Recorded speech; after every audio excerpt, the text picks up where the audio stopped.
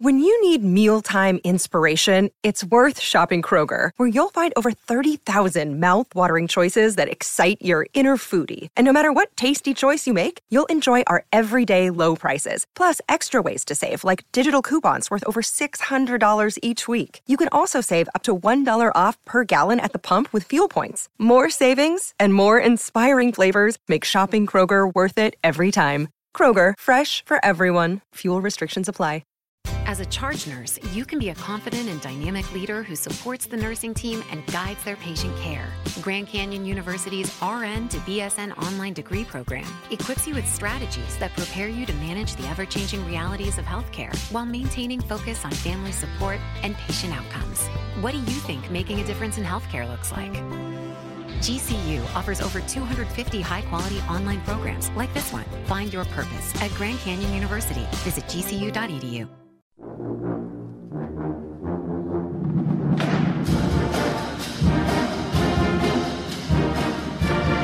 Hello again, everybody. Welcome into Gamecock Central Radio. We got a new program for you today. I'm Emerson Phillips, and I'm joined by Scott Davis, columnist for Gamecock Central. Scott, good to be with you today, my man. How are you? I am doing well, Emerson. Pleasure to be with you. Thanks for having me. Yeah, we're going to have a little fun. We're talking Gamecock football, and we were lamenting the fact before we started the show today that it's been a tough year for us Gamecocks, what with the losing season to this point and then the sudden resignation of Steve Spurrier, and we had the flood here in South Carolina, and it's just been a difficult season for any number of reasons, but a lot of football left to be played, and we're going to try to make the most of what's left of the year. We don't get many of these, so we got to enjoy the ones we do get, but you're right, it has been one thing after another for this program. It's been one thing after another for this state this year, and it really has seemed at times that there was not much hope in sight, but I think there seems to be a little bit of energy around the program right now, which is good. I think the fans are excited about who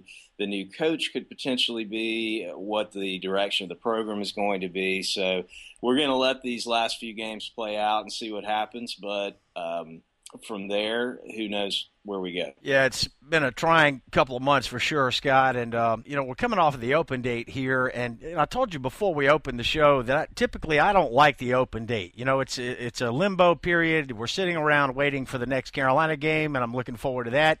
And especially when things were going good, a couple, 3-4 years ago, we were looking forward to getting that next game underway. But this year, and I don't know if other Gamecock fans feel this way, but I was very pleased with the open date. It really couldn't have come at a much better time for me personally. And, we had such a sparse crowd at the Vanderbilt game. I was shocked at how small the turnout was for that game. And, I understood that the flood had a lot to do with it. And, of course, it was the first game after Coach Spurrier had resigned. And, I think morale among the fan base was low at that point, and I understood that. But I was shocked, frankly, at how small the crowd was at Williams-Brice. And typically on the bye week, I would sit around and watch a lot of other college games. I only watched one college game this past Saturday, Scott, and that was the Clemson game. I watched Clemson boat race Miami, and that game was over, by the middle of the second quarter. That game had been decided, so I didn't even really watch the second half very closely. And that's about all the football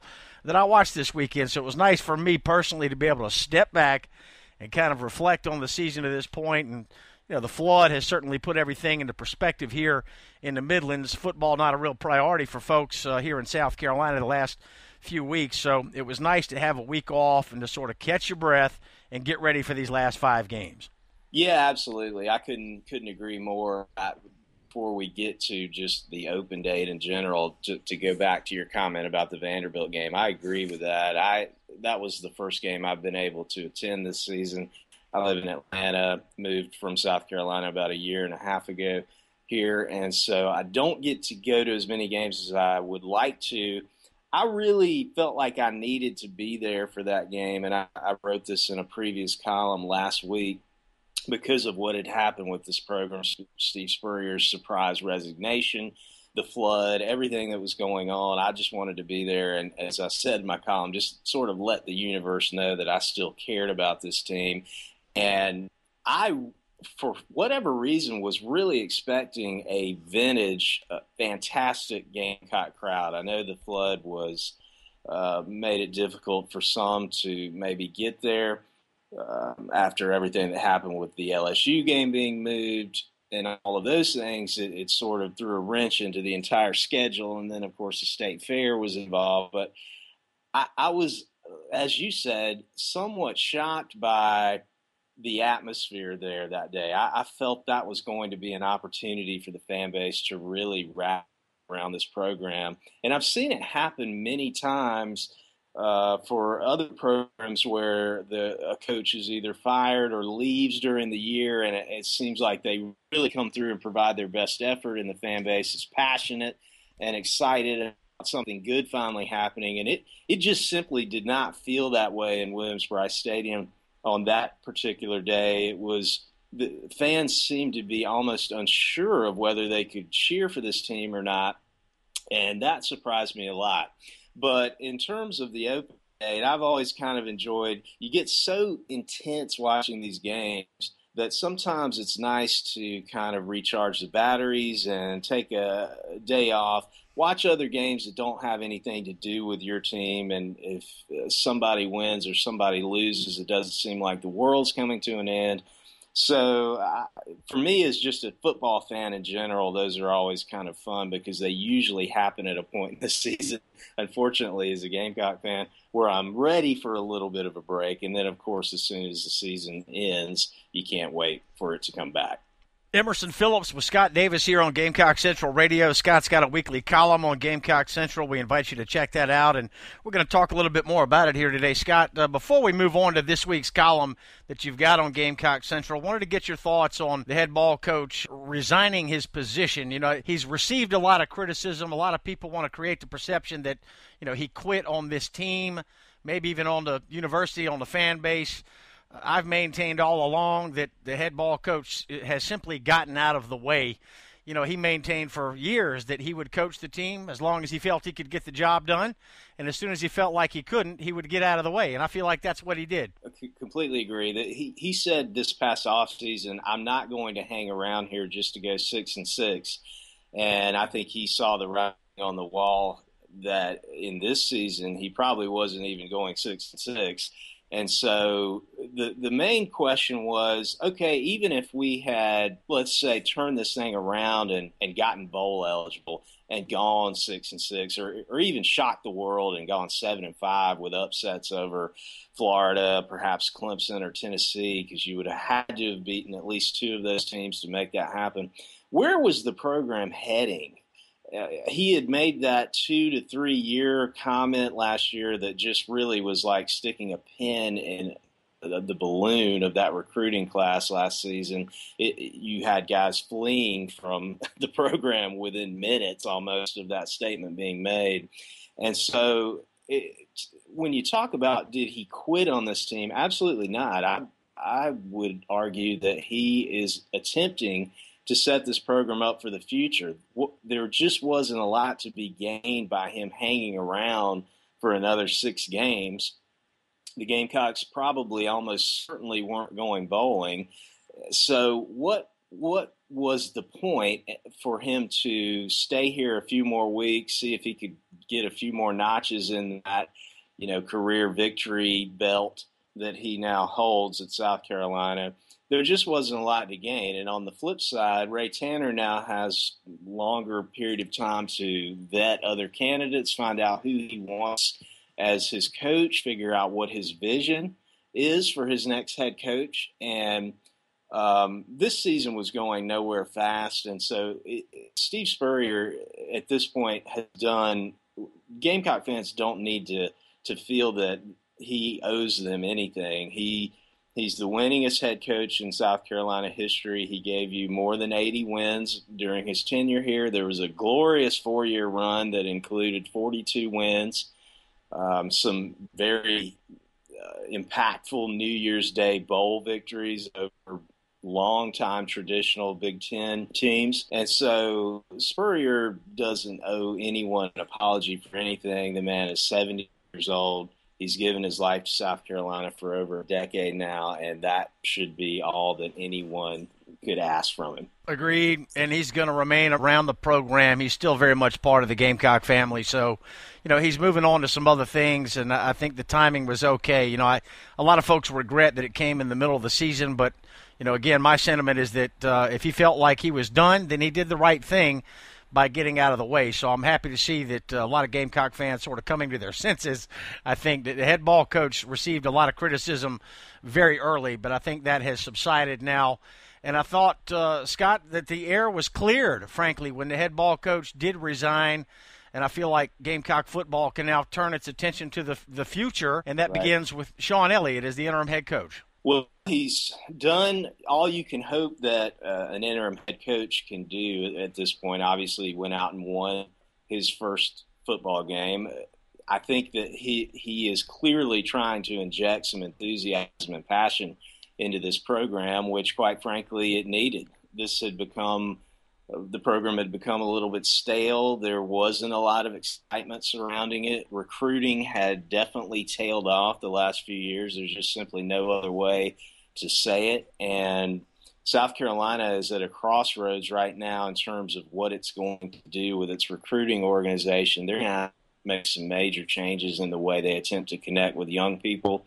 In this day and age. I know I sound like an old guy using phrases like this day and age and young people, but that's just the reality. The way that South Carolina had been conducting its recruiting operation was simply no longer working. And so Sean Elliott's task right now is obviously he's got to win. I don't want to say he's got to win out to have an opportunity to get this head coaching job, but I will say I can't imagine him getting a nod without A, beating Clemson at the end of the year, and B, probably winning 5 of the 6 games that are left that he will be the head coach for. He's already won 1 of them, but that means he's going to have to beat some combination of Florida, Tennessee, and Clemson, with Tennessee being on the road, Texas A&M on the road this week, which is just not a good matchup for South Carolina's defense at all. And so I would say he faces a monumental task in getting his name into the mix. But the one thing you can say about him is that he clearly wants to be here. He loves this university. He loves the state. This represents a dream job for him. And so when he was presented an opportunity to have 6 games to work with to make a case for himself, he's going to roll the dice and go all in on that. It's clear he's already talked about making some personnel changes as to who's playing. He's talked about tweaking things on the defensive side of the ball, which Steve Spurrier never commented on anything that was happening on defense. So I think at this point, obviously, he faces an incredibly uphill climb, but I think he's making a case for himself as well as he possibly can, given the circumstances that he was put into. Yeah, he's putting his heart into it, no question about that, and I think he is very serious about wanting to be the head coach at the University of South Carolina, not just for the remainder of this year, but for the years to come. So I'm excited about the new energy, as you described it, the new enthusiasm, the passion that he has brought to the program, and I think it's been a fairly positive change, all things considered. You hate to lose a coach the caliber of Steve Spurrier, but I feel like this year's team is in good hands with Sean Elliott. So, Scott, let's get back to your column this week, and I enjoyed reading your piece on Gamecock Central this week, and you opened talking about the open date, and I enjoyed the open date this year. Rarely do I feel that way, but this year it was a welcome week off, and there were a couple of other items in there that I wanted to talk with you about. And you mentioned the Game Day show, the ESPN College Game Day show. Are you a regular viewer of that show, Scott? I don't watch that show every week. I do watch it almost every week. For me, and I said this in the column, I think without a doubt it's the greatest pregame show in sports history. That's across the NFL, Major League Baseball, NBA, whatever you want to talk to sports-wise. And the reason I believe that is because at some point they realize the thing that sets college football apart from all of the other sports is the passion of its fan bases. the fact that that they are made up of college kids who have so much enthusiasm and excitement about this stuff. And so early on, they began to take their show on the road and place it at, wherever they felt was the most important matchup of that particular day. And in doing so, they really tapped into, again, as I said, the enthusiasm and passion that college football fans have. And so when I think about college football and how much I look forward to watching it, thinking of the Game Day Show as one of the ways that I connect to the sport. And so watching it on Saturday mornings gets me fired up for the games that are ahead that day. And they did something unique this week that they will do from time to time, which is they went to an FCS school in James Madison in Virginia who was playing Richmond. And, of course, the scene there was amazing. They if you're at a school that has, 4,000 students or however many they have at James Madison, I would imagine that 90-something% of them were on at that game day set because that was the thing to do there. And so it isn't passé for places like that, like it may be at Alabama or Florida or LSU. So I enjoyed that. I thought they did a good job with it. I think their analysis is always good. And as I said in the column, I know Gamecock fans have used Lee Corso as kind of a punching bag over the last decade or so because he, made a statement at one time that he didn't think even Steve Spurrier could win here. But quite honestly, and Spurrier himself has said this on many occasions, he has said outright, Lee Corso wants South Carolina to succeed. So I do like that show. I think it puts me in the mood to watch college football. Yeah, it's definitely special. The atmosphere is unique. There's no question about that. So, Scott, there was a comment made. I caught the tail end of game day this past Saturday, and I about fell on the floor when I heard, I believe it was Kirk Herbstreit, and I don't want to credit the wrong person for this statement here, but somebody on the panel made the comment that a one-loss Notre Dame team would end up making the college football playoff ahead of an undefeated Clemson team. And far be it for me to heap praise on Clemson, but I about fell on the floor when I heard that because Clemson just beat Notre Dame just a few weeks ago. And if Clemson runs the table and if they end up undefeated and Notre Dame's only losses to Clemson, I believe it was Herbstreit was saying that he feels like Notre Dame will get into the college football playoff ahead of Clemson. And I'm having a hard time wrapping my brain around that. What are your thoughts on that? There's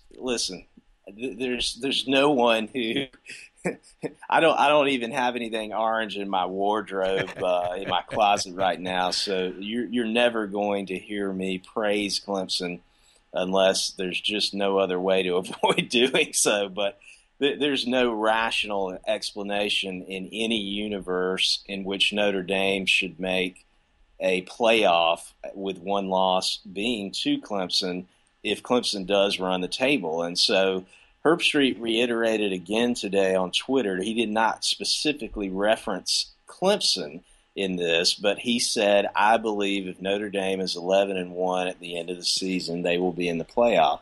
Now, if that comes at the expense of Clemson, I think you've got to ask a lot of questions about what we're doing here with this college football playoff. I don't see how an undefeated team who defeated the team in question and gave it its only loss somehow would find itself on the outside looking in and not making the playoff.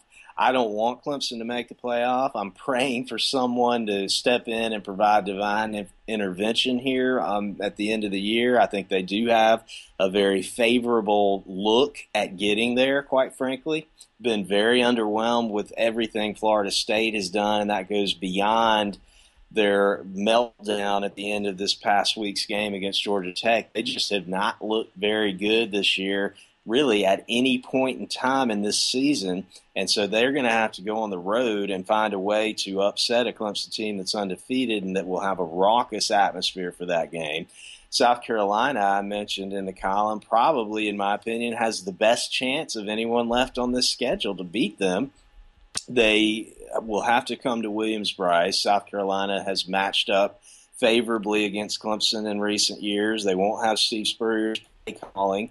And yes, Clemson's offensive skill players are dynamic, but they were dynamic a few years ago too. And so at that point, I felt like South Carolina was just a stronger, more physical program than Clemson was. Not sure if that's the case anymore. So that could be the difference, but I still think there's at least a puncher's chance for the Gamecocks to do something in that game to put a scare into the Tigers. But beyond that, there's just really not much in the way for them along the way to the playoff. And so certainly if they finish undefeated, they're going to be in there, in my opinion. Yeah, I have a hard time seeing a one-loss Notre Dame team getting in ahead of a one-loss Clemson team, and the suggestion was made this past weekend on ESPN Game Day that a one-loss Notre Dame team would get in ahead of an unbeaten Clemson team, and I found that to be I thought it was absolutely absurd. Yeah, it is. There's a Notre Dame, for whatever reason, I guess the cachet of their program, history, tradition, whatever you want to call it, they always seem to be able to, if they have any kind of decent season at all, sneak into what was formerly the BCS bowl games. Now it's the playoff, and it's something that, again, we really, if they somehow were to able to surpass Clemson, I really call into question how we're even making these decisions. I mean, it's just it's mind-boggling. But I don't see that happening. I think there'd be an outcry if it did, but who knows? Yeah, I don't see it happening either. I think it'll work itself out some way, somehow in the long run. So we'll stay tuned and we'll find out more about that. Emerson Phillips with Scott Davis here on Gamecock Central Radio, talking about Scott's weekly column here on Gamecock Central. And Scott, there's one other item before we wrap things up today in your column this week that I wanted to talk about, and I kind of chuckled when I first read it. I thought it was humorous, but then it was also kind of sad to me because it was true. And you said at one point in your column, toward the end of the column, you mentioned that there's this feeling that some Gamecock fans want to have a losing mentality. And, I'm scratching my head as I'm reading this, but I do know some Gamecock fans who seem to feel that way. So I laughed for a minute, and then I sort of shed a tear.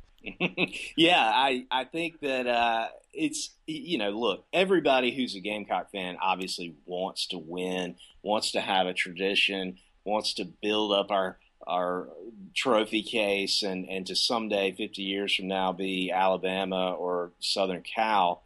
But I think what I meant by that, and I do stand by, is that there's a segment of the fan base that simply can't imagine a scenario at this point in which South Carolina is able to build a winning football program and tradition. There just always seem to be some sort of excuse about why it can't happen. So it's either, well, we split a small state with Clemson and so we don't have enough recruits. Well, Mississippi's a smaller state than South Carolina is, and Ole Miss is recruiting pretty darn well. So that doesn't make sense. And so then the tradition argument gets pointed to. Well, we don't have a tradition. Anybody can recruit to Alabama and win national championships there, but you can't do it at South Carolina. Well, see, people actually weren't recruiting well at Alabama before Nick Saban got there. Mike Shula was his predecessor. He recruited nowhere near at the level that Saban has done. So that argument doesn't make a ton of sense. And so then we get to lately we've gotten to this bizarre sort of fretting and freaking out that whoever we hire, and we have some good candidates finally who are interested in this job, are somehow going to be poached away in 2 or 3 years, because who knows what's going to happen with Mark Richt in Georgia, or what if Charlie Strong gets ousted at Texas? Well, we don't know if any of those things are going to happen. First of all, Mark Richt has been he's been through so many quote unquote hot seat seasons at this point and has survived all of them. He'll end up winning most of the rest of their games this season, potentially even winning the SEC East, which is still on the table for Georgia. He's still relatively young, still recruits at a very high level. And if he wins 10 games again this year, he's not going anywhere anytime soon. Nick Saban's not going anywhere anytime soon. Charlie Strong has begun to turn things around at Texas. So, and even if any of those jobs came open, What leads anyone to believe that their first choice at Alabama or Georgia is going to be whoever South Carolina's coach is at the moment? We've never had a coach who's used our job as a stepping stone to some sort of glorious job somewhere else. So it's that kind of thinking to me that concerns me as a South Carolina fan. This is a critical moment for our program. This is the most important hire our athletic department will make in its history because of the prestige of the Southeastern Conference and where we are now, because of the base that Steve Spurrier built, getting us on the cusp of being an SEC championship contender. And so this job is as desirable as it's ever been, with the facilities we have in place, with the money that's being generated through tickets, the SEC Association and the SEC Network. And so I'm simply not going to make my hiring decision if I'm Ray Tanner based on whether or not Mark Richt might or might not be at Georgia 3 years from now, because I'm terrified that someone won't want to stay in Columbia, South Carolina at the University of South Carolina. And so I hope our fans can take a moment and realize that this is a good job. This is a good state. It's a good place to be. We're in the premier conference in college football. And so let's give whoever our new coach is a chance to settle in and see if he can't build a program before we start worrying about where he might go 5 years from now. Right. So that's all I was saying there. And I do think there is a segment, again, of this fan base that just needs to realize, yes, we don't have a storied tradition at South Carolina. That does not mean it can never happen. It just simply means we have to find the right people at the right time, and I hope this is going to be it. I agree. I think University of Florida was very similar to South Carolina when they hired Steve Spurrier. They had never won much. All they had was a Heisman Trophy winner. Right. And now they've got multiple national championships. So I agree. I think South Carolina does a very good job. And I think some of these Gamecock fans that still have this losing mentality, I just think it's time to put that to bed once and for all. I would like to have thought that ended with the back-to-back baseball national championships, but maybe there is a lingering element of that a little bit, at least in the fan base. Scott Davis, great to be with you today, man. Enjoy reading your work on Gamecock Central. You can check out Scott's column here on Gamecock Central, and he'll be writing more on Gamecock football and Gamecock sports in the weeks to come. Scott, great being with you today. Thanks very much, Emerson. Enjoyed it. We'll do it again. We will do it again. We'll do it every week from here on out, right here on Gamecock Central Radio. So, Scott Davis, my partner, and I'm Emerson Phillips. Thanks for joining us today on Gamecock Central Radio. It is Ryan here, and I have a question for you. What do you do when you win? Like, are you a fist pumper, a woohooer, a hand clapper, a high fiver? I kind of like the high five, but if you want to hone in on those winning moves, check out Chumba Casino. At ChumbaCasino.com, choose from hundreds of social casino-style games for your chance to redeem serious cash prizes. There are new game releases weekly, plus free daily bonuses, so don't wait. Start having the most fun ever at ChumbaCasino.com. No purchase necessary. VGW Group. Void where prohibited by law. See terms and conditions. 18+.